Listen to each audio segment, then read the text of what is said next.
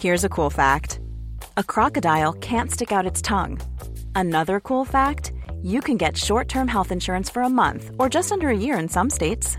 United Healthcare short-term insurance plans are designed for people who are between jobs, coming off their parents' plan, or turning a side hustle into a full-time gig.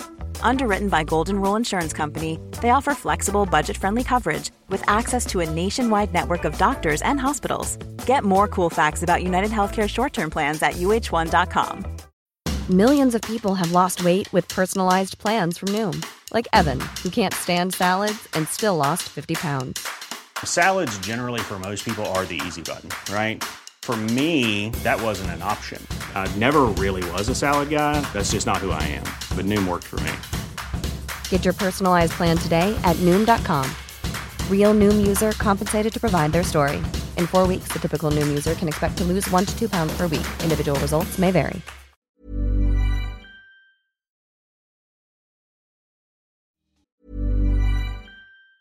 Mom deserves the best, and there's no better place to shop for Mother's Day than Whole Foods Market. They're your destination for unbeatable savings, from premium gifts to show-stopping flowers and irresistible desserts. Start by saving 33% with Prime on all body care and candles. Then get a 15-stem bunch of tulips for just $9.99 each with Prime. Round out Mom's menu with festive rosé, irresistible berry chantilly cake, and more special treats. Come celebrate Mother's Day at Whole Foods Market. Planning for your next trip? Elevate your travel style with Quince. Quince has all the jet-setting essentials you'll want for your next getaway, like European linen, premium luggage options, buttery soft Italian leather bags, and so much more. And is all priced at 50 to 80% less than similar brands.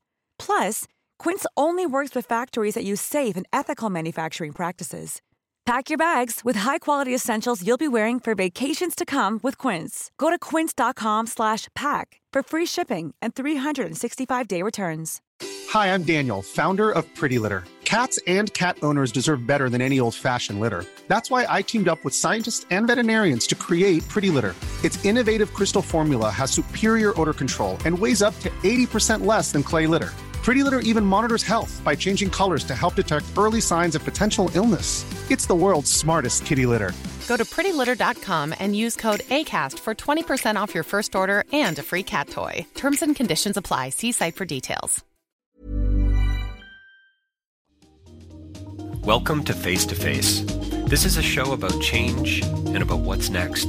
It's a show that wants to ask questions, peel back the layers of our average everyday experience, and go beyond scratching the surface. We interview amazing people with incredible ideas and stories who have done wild, weird, and wonderful things. Remember that imagination shared creates collaboration, and collaboration creates community, and community inspires social change. I'm David Peck, and this is Face to Face.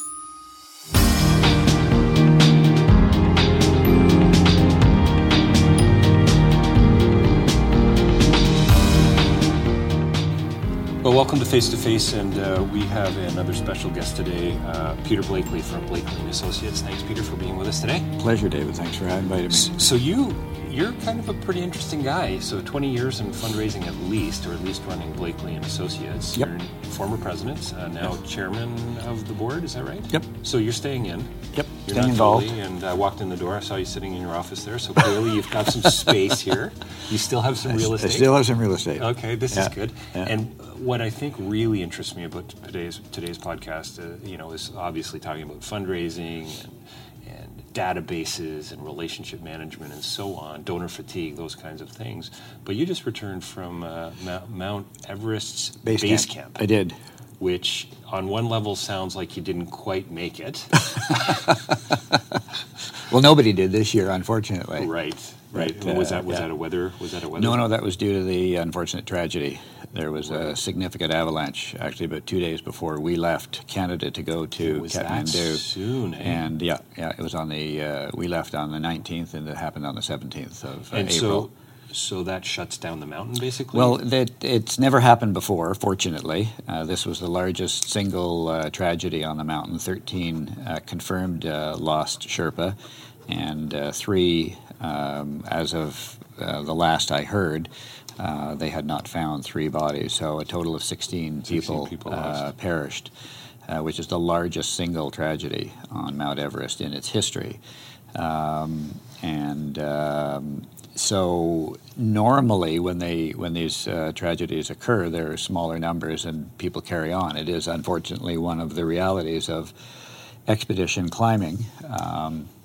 You're dealing with nature, you're dealing with many, many unknowns. And so normally, no, they carry on. But there's been a lot of discussion and concern that's been expressed over the years by the Sherpa in terms of their compensation. And not just what they're paid, but in the event that something should happen to them, what happens to their families. Right. And so the Sherpa all banded together as a result of this and said that basically they were going to go on strike. I was just going to say they're unionizing. Yep. And so the government took the next step and basically canceled all of the permits. Everybody climbing the mountain has to have a permit. I would imagine, yeah. Anybody entering the park, you have to have a permit. So even when we went to base camp, we have a permit. Not particularly. It's expensive as an expeditioner if you're going to top of Everest. I don't know the exact amount, but it's in the thousands. And form a tax. It is, absolutely. It's to keep the mountain. It's to provide for the local people. Yeah. It's to provide for health care, schooling, and so on and so forth. So the government did make the decision to cancel the permits for this year. So it's going to be interesting next year as to what has happened. There were some discussion about some of the plans that have been put into place, which by our standards are very minimal. Mm-hmm. They're talking in the terms of like $400 or $500 for a family and small scholarships for the children and so on and so forth. Again, by our standards, very limited, but in their terms, relative to what it does cost, it will provide some assistance. So whether that gets completely resolved, I think that the loss to Nepal as a country for the climbing this year, I think there's something like 100 or so people, 150 people that go a year. So that's a fair amount of money. So I think the government will be looking to, will be looking to find some way to resolve it and get things back on track. Yeah, I would imagine it costs thousands of dollars to climb a mountain like Mount Everest. I would think. I mean, well, the going price has been around $65,000 US. Wow. Yep. And that's to hire your Sherpas? That's everything. Hotels?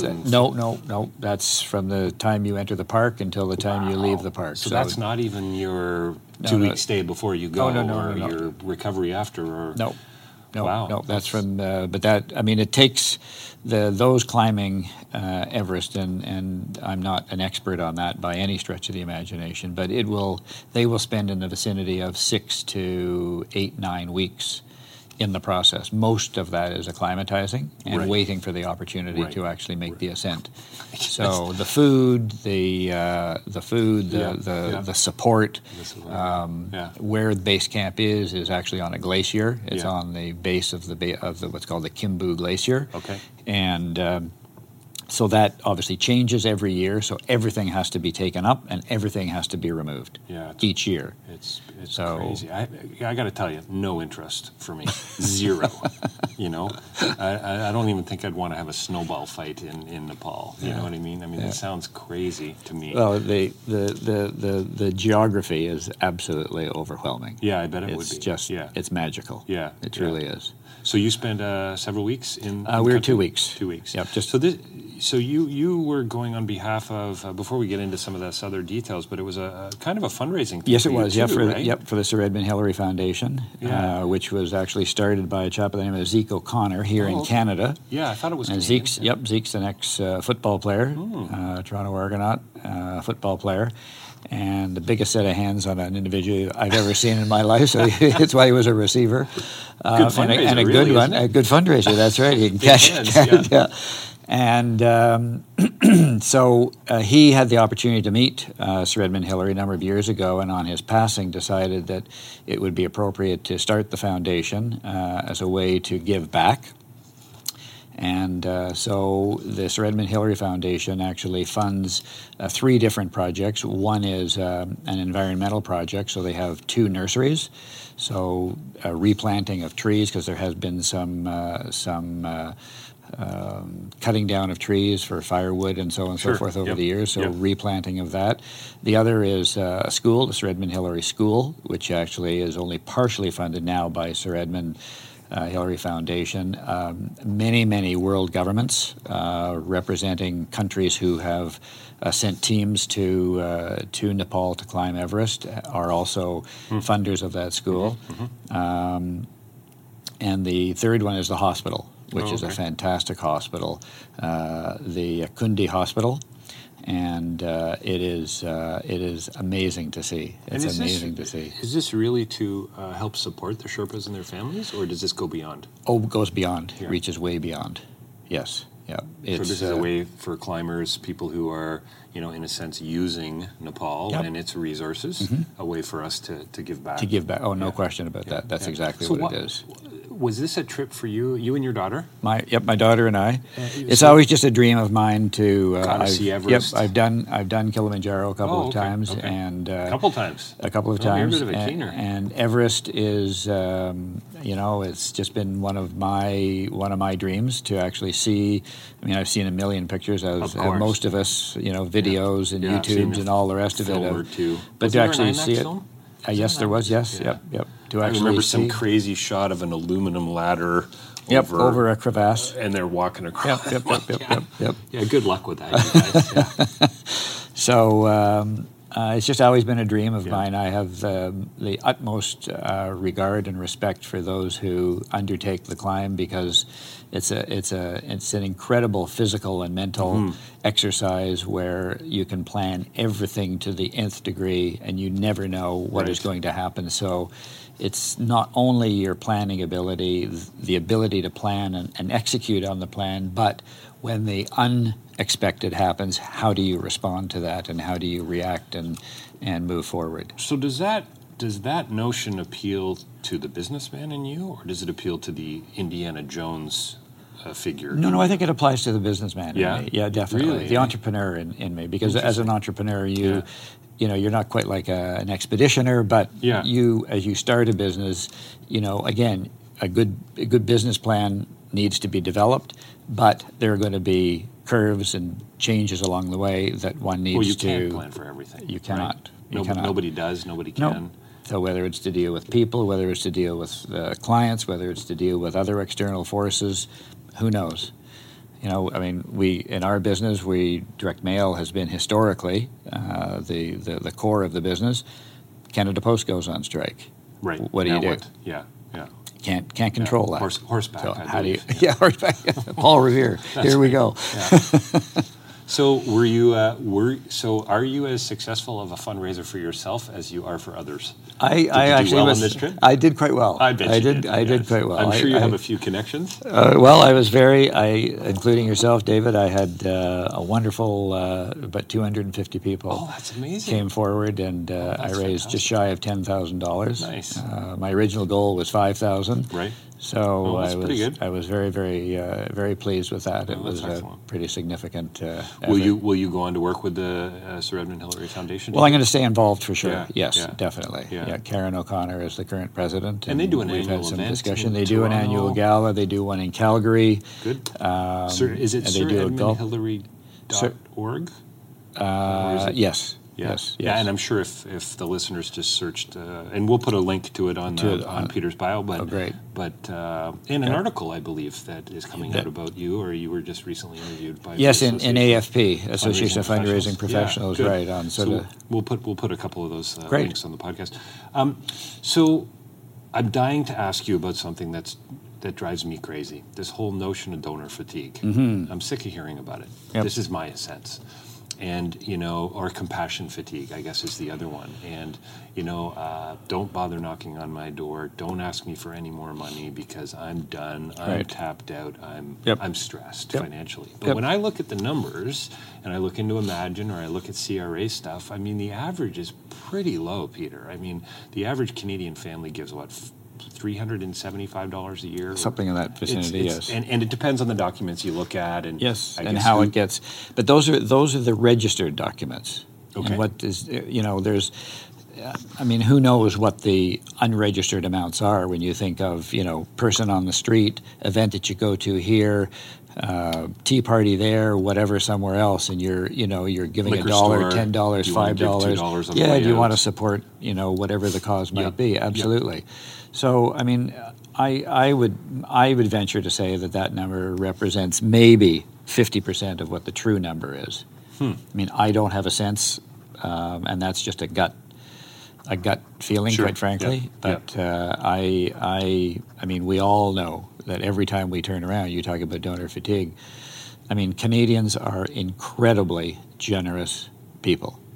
Our belief in and our trust in philanthropy is incredible. It's one of the things over the 20 years of my being in this business that I am continually amazed by. I mean, when I started in the business, to think, and I've had discussions with many of my competitors about this, we talk about it, back in the old days, you could send out a crummy old piece of paper on a crumpled up envelope and basically say nothing in a letter other than you're appealing on behalf of, a legitimate cause, and the money would come pouring in. I mean, it's incredible. It just boggles my mind. It really does. So Canadians, we're blessed in so many ways in this country, and that is just an extension of that. Would you fortune. say, Peter, that that's a small portion of Canadians? No. Or would you say no, I think it's very, very broadly based.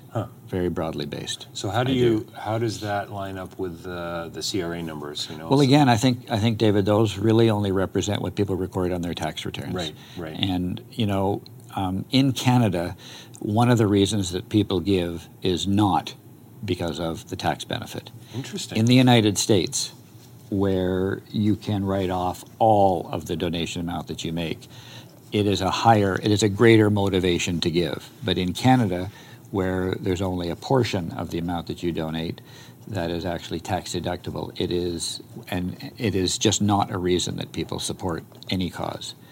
People are giving because they believe in a cause, because it means something to them for whatever that reason is, and that is the real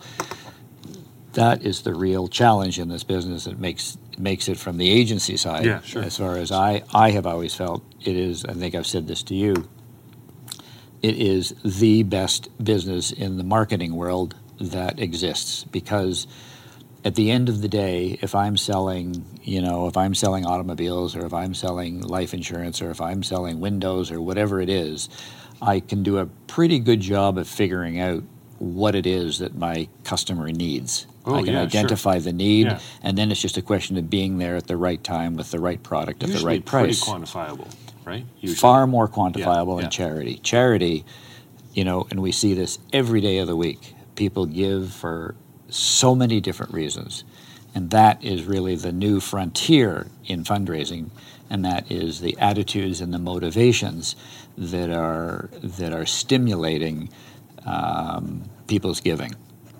And that's the area, historically, the company, our company, Blakely, has grown by the use of statistical data on sort of what people's historical giving patterns have been. And therefore, if that's the pattern, then we capitalize on that pattern, and we're able then to move that forward to encourage, either larger gifts or more frequent giving or different types of giving. But in today's marketplace, what the directions more the company's looking to move into, as is the for-profit world, and that is the whole notion of motivations and attitudes. So, and those are, 1,000,001. Well, they're limitless. They are totally. That's right. And I would think they're constantly shifting. Very much so. And I mean, from my perspective as an international development guy, I would go there. Relief and development. You got an earthquake. Well, people will, lean towards donating to that, perhaps. And that's then right. there's an Ebola crisis, and maybe they lean towards that. And something that's right. happens here at home locally, and so on. And so, it's there's no question the nonprofit sector is a difficult field. So what about this compassion fatigue, donor fatigue? Is it that companies, organizations that are coming to you are just asking too often? Are they asking too much? I mean, that's sort of maybe a difficult question for you to answer because it's your business. But am I getting too many letters in the mail? I mean, I don't personally, because I work in the field, I don't feel it. Right. What I feel is, wow, what a horrible ask this is when I get something in the mail. And the one thing people will always, and we hear this from people who are not directly involved with the business, but recipients, is they may at times say, well, and particularly when they're involved with a charity, they get very nervous around the frequency with which the contact with a donor occurs. Yep. And I always like to use the example of the churchgoer who every Sunday or every Saturday, as the case may be, the plate is passed around. So that's 52 times a year. And on top of that, there are special asks, and there are this, and there are that, and the next thing. There are all kinds of things going on in religious organizations. So I've always been a believer that you can never ask too much. And if you are with a particular individual or a particular group of individuals, my experience has always been that the donors, they'll tell you. And then you must respect that. And that is the breakdown. And I talk to more people who say, I have told ABC charity, don't send this to me. I've crossed it out and sent it back. Do not mail me anymore, or do not call me, or do me whatever. And the organization continues to do it. Right. That is the failing. Yeah. So the failing is not listening to the donor. When you listen to donors and you respect the donor wishes, then you will not, in my experience, you will not experience donor fatigue. Donors want to know. If a donor is engaged with an organization, and engagement doesn't necessarily mean giving money. There are a lot of different ways, particularly in today's market, to engage with an organization. Yeah. There's a lot of ways that you can engage with a donor, and the more ways, in fact, that you engage with the donor, the more connected that individual will be. And now we start talking about loyalty and stewardship and all these other sort of elements of the fundraising mix. So I am not a believer of true donor fatigue, because I quite frankly, I have never seen it. Well, for you, it sounds to me like poor relationship management, really. It is what it comes down to. More so. And the whole notion of not listening. I mean, a good development worker listens. Yep. Listens to the folks on the ground who are looking for assistance or help or capacity building of whatever kind. Yep. But so often, as we've all seen in this field, we don't listen to. That's right. We come in with our solutions and our big white Western vehicles. And that's not what the need is. It's so not the need. That's and right. More often than not. I mean, maybe in some cases it has been, or in relief settings, maybe, tsunamis and earthquakes and things like that. But so poor relationship management then is a problem for. So for you, it really is about managing relationships in an appropriate. I'm trying to be as human and genuine about this as I can way. For instance, so Robert Ian Peacock has written a book called FaceTime, Relationship Philanthropy is the subtitle. Yep. So, you're in the business of numbers to some degree. Right. You're pretty detached in a way from the relationships. So I guess maybe my question is, how do you not become cynical about this field when you're really dealing mostly with numbers? Well, the numbers are just one of the components. At the end of the day, and Rob talks about this, and everybody who's been in the business for any period of time talks about this, people give to people. Right.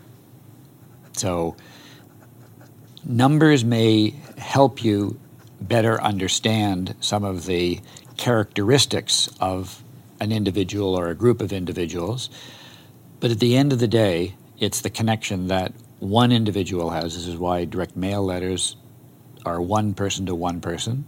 Another fight we often have with organizations is they want two signatures on a letter. Well, how often do you receive a letter from a friend of yours with, the husband and wife's signature on it? Yeah. It's just not the way it's done. It's one to one. Yeah. Why telephone works the way it does? Because it's one person talking to one person. Right. Now you get into some of the newer channels and social marketing and social media, and it's changing that a bit. Right. So it is broadening a bit. But the numbers are only there, and I believe will continue to be there. And there are lots of arguments about how those numbers get used and what numbers they are and how they're put together and all the rest of it. But at the end of the day, however that's all taking place, you use those numbers as a component only. It's not... It's a tool in the toolbox. Yeah. Totally. Yeah. How do you communicate to donors as a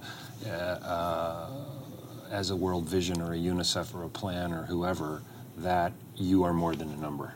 You're not just a direct mail piece here. You're not just number 1222. Good question. By listening to what the donor is telling you, and this is where increased use of personalization in all forms of communication is starting to occur more. Mm-hmm. So a good example where this doesn't take place is in the for-profit world, where a bank or a credit card company will solicit you while you've already got a mortgage and you're getting a letter saying, a great deal on a mortgage. Well, don't you know, they're not listening. Right. So it's the same thing in the not-for-profit world. If somebody, and we've been testing this, quite extensively over the past number of years, and we're seeing positive changes as a result of it. If I can use one example, World Wildlife Fund. If World Wildlife Fund does an acquisition looking for new donors, and it's talking about the polar bear, for example, mm-hmm. and so somebody sends in a donation, support, that's meaningful to them. And then I go back 3, 4, 5, 6 months later, whatever the time, and I start talking about global warming. That may be what's important to World Wildlife. Understand that, and that may be one of their cornerstones of existence and development and support. But that's not why the donor originally supported the cause. Right. And we've tested this where we've gone back and we've talked about global warming on one hand, and we've talked about polar bears again on the other. Surprise, surprise. The polar bear gets a better response rate. Right. That's not to say that the donor doesn't care about other elements of what the charity is doing, in this case World Wildlife or whatever the charity is. It's just that you need to build the relationship and get them more engaged with it before you start flogging what's important to you. Polar bears are dying because of climate That's change. Right. Or this is another factor. That's right. You might want to help us with this as well. Yep. But that could take a year or 2 Yes. or 3 or whatever the case might be. That's correct. And this is just an extension of you saying, listen to what the donor says. Listen to what the donor is saying. Do you think too many nonprofits, too many NGOs are mixing messages? You look at some of the larger nonprofits, like the UNICEFs and so on of the world. They do a little bit of everything, mm-hmm. and you got to wonder sometimes is it really just all about the donor dollar, or are they really being? What is that phrase? Mission drift. Yep. Are they really being driven by their vision? Are they really being driven by clean water or polar bears or food security issues in the local community? Or do they just want to be able to hire a new fundraising consultant, and then therefore they need X amount of dollars? Sorry, I'm the one going cynical on you now. No. And I think there is certainly some of that. We know, we speaking generically now for the industry, we know that certain things touch people more than other things do. Mm-hmm. And so if you want to raise money, then you have to talk about those things. And a good case in point is in the world of healthcare, hospital fundraising, where, when we start talking about tangible needs, then the ability to raise money is significantly greater than when we talk about what's known as unrestricted funding. So we just need money because we're going to use it here, we're going to use it there, we're going to use it somewhere else. Peter, is a tangible need, would you also call that a designated gift? No. You wouldn't? No. Oh, okay. A designated gift is when somebody says, I will fund this for you to that level, whatever the dollar amount. That's designated. And what lots of organizations don't want is they don't want designated funding because often the popular designated items become overfunded. Right. And that creates a problem. So we will often use designated items as an example of how the money will get used. But we're very careful to say that we're not necessarily going to use the funds for this piece of equipment or that project or whatever. Right.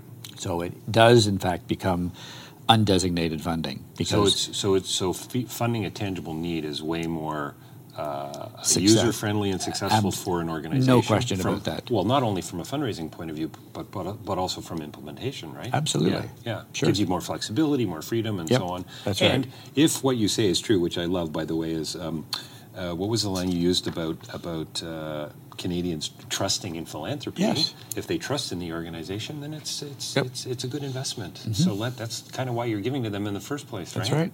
You trust them. Charities. They know how to. Charities, by and large, are incredibly good stewards of donors' money. Nice there is no question about that. Unfortunately, as is often the case, one bad apple, and everybody thinks that that's the whole industry. Right.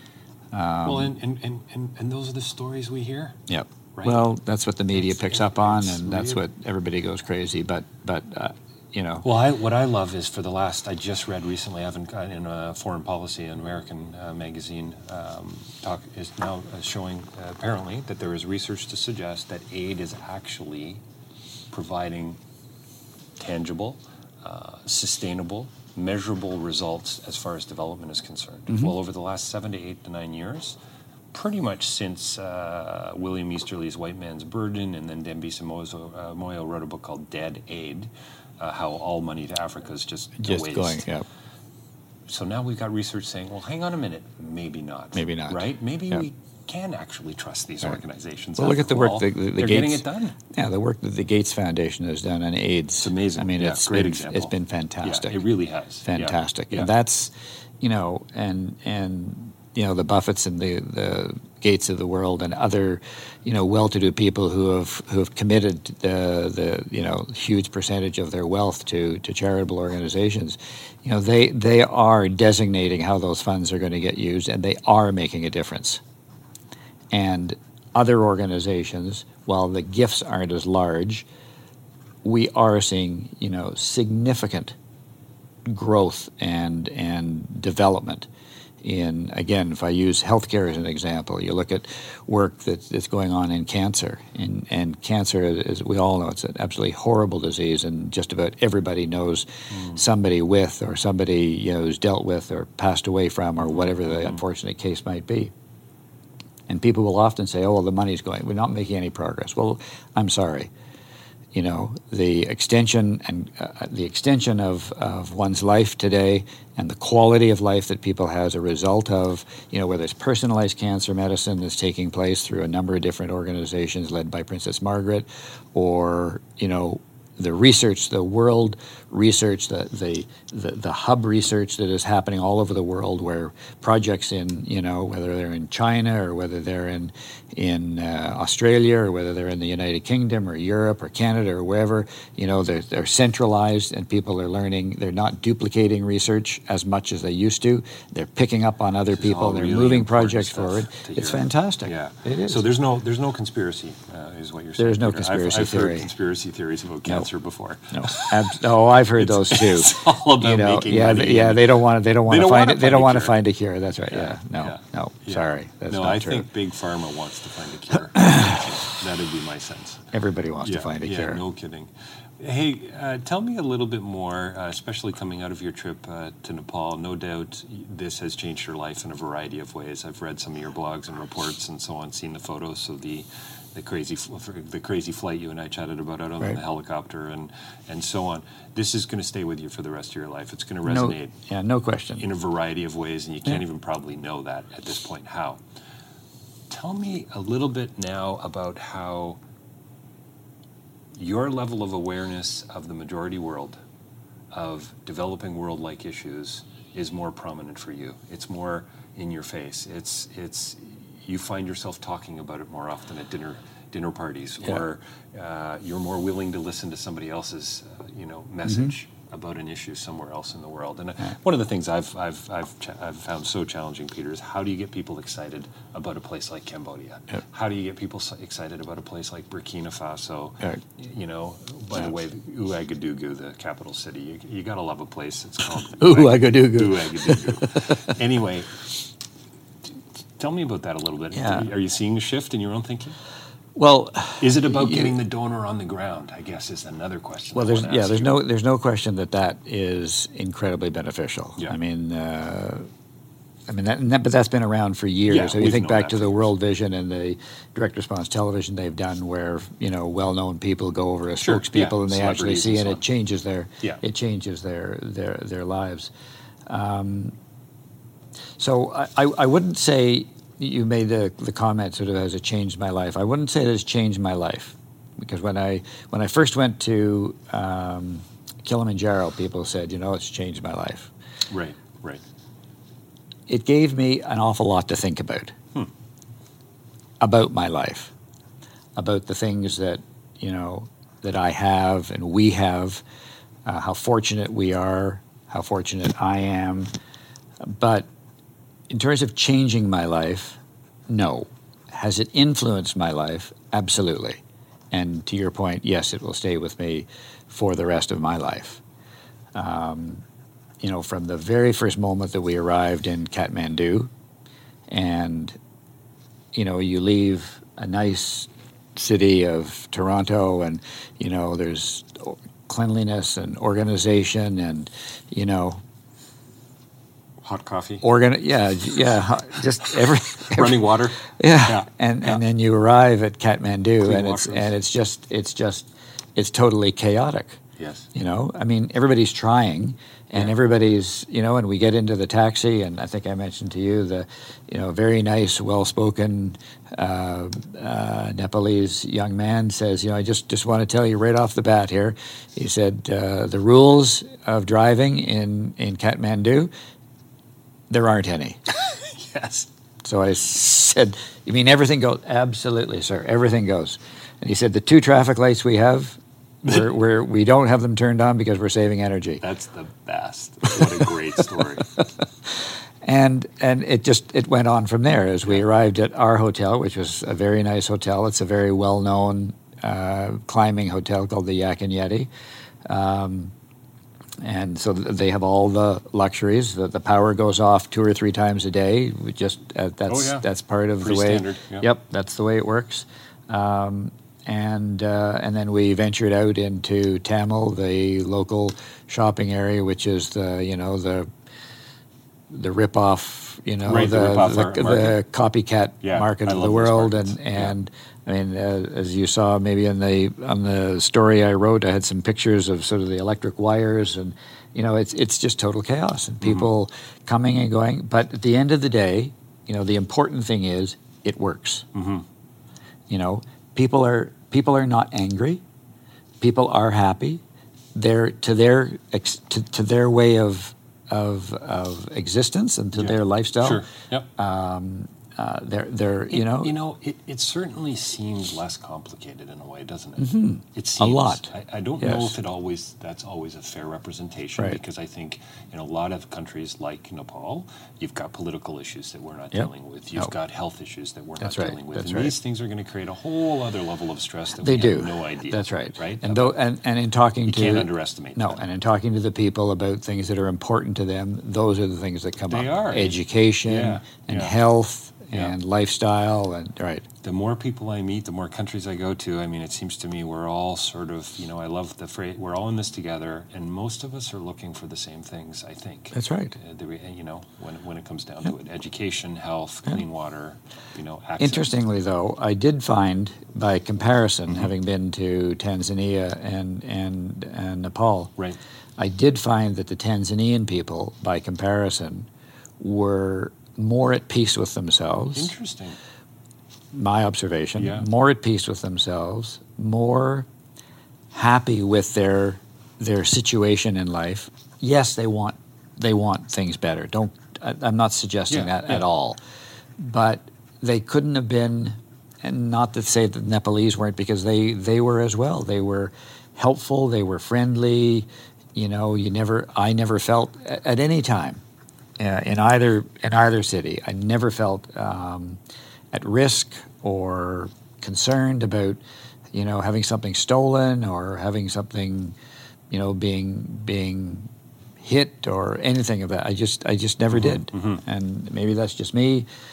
Others may have different opinions, but I came back particularly from Kathmandu, from Tanzania, having been twice, and so the second time saying, okay, so was that just first impression, or was that? And so I looked for it. It's interesting. Stuff like that. And talked to people. And again, in Nepal, we had the opportunity, although the use of the English language is limited, and even through our guide who was translating, you wonder what may have got, misinterpreted. Lost in translation. Yeah, but we had some great conversations with people about their life and. Well, some of my fondest memories, I think, of all the traveling I've done are the folks I met. Yeah. The stories, that's what it's all about. People late at night, or the meal we had, or the drive, the 8-hour drive that was supposed to only take 2. 2, right? Yep. Or whatever the case might be. And I love the fact that you sort of started with your impression of Nepal was the taxi driver. Oh, yeah. Which is so great. So it's not changed your life, but it's influenced you. Definitely. Do you think there's going to be things that you're going to do differently as a result of this? Oh, I've already started doing some things differently in terms of my priorities. I mean, it was not a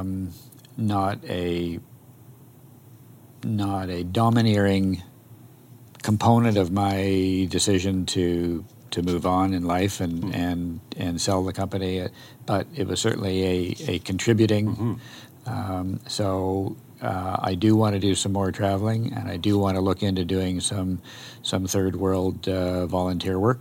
Do you see yourself on a couple of boards in the next couple of years, maybe? In which? On boards of some organizations that you align yourself with? If that opportunity was available, absolutely. Sure. Oh, but more becoming importantly, a little more active, a little more aware. Yeah, but I love the on the ground work. Yeah, sure. I rather get involved with the people and see the one-to-one influence and outcomes. That to me is more rewarding. Very rewarding. You can't beat being in the field. That's for sure on the ground. I mean, one of the things we did, as many people do when they leave, is they left. We left various items with the folks that had helped us, and that just their appreciation is just sure. It's a small thing for us, but such a huge thing for them, and that's incredibly rewarding. That's great.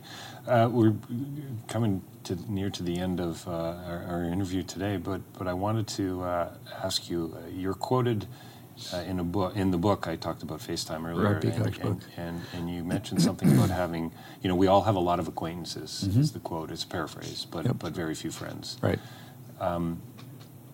And in that was obviously Robert Peacock was writing that in relationship to the whole notion of fundraising and cultivation and developing and building relationships with high net worth donors and direct mail and so on. Right.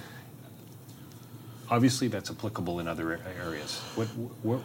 Where did that come from for you? Is that just as a result of your own experience? Is this something you read, or is that become kind of a truth in this field for you?